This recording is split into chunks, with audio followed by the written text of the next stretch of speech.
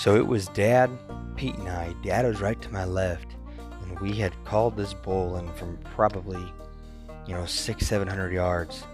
And at this point, all I could see through the thick brush was his dark face and his antlers, and he threw his head back to get through the brush, and just his mouth was open, and his snot, the drool was just falling out, and then you could hear his rasp through his throat, coming through, and he just let out a bugle.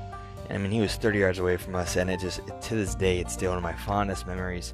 He's sitting there just, you could hear it, and that's something I'll definitely will never forget.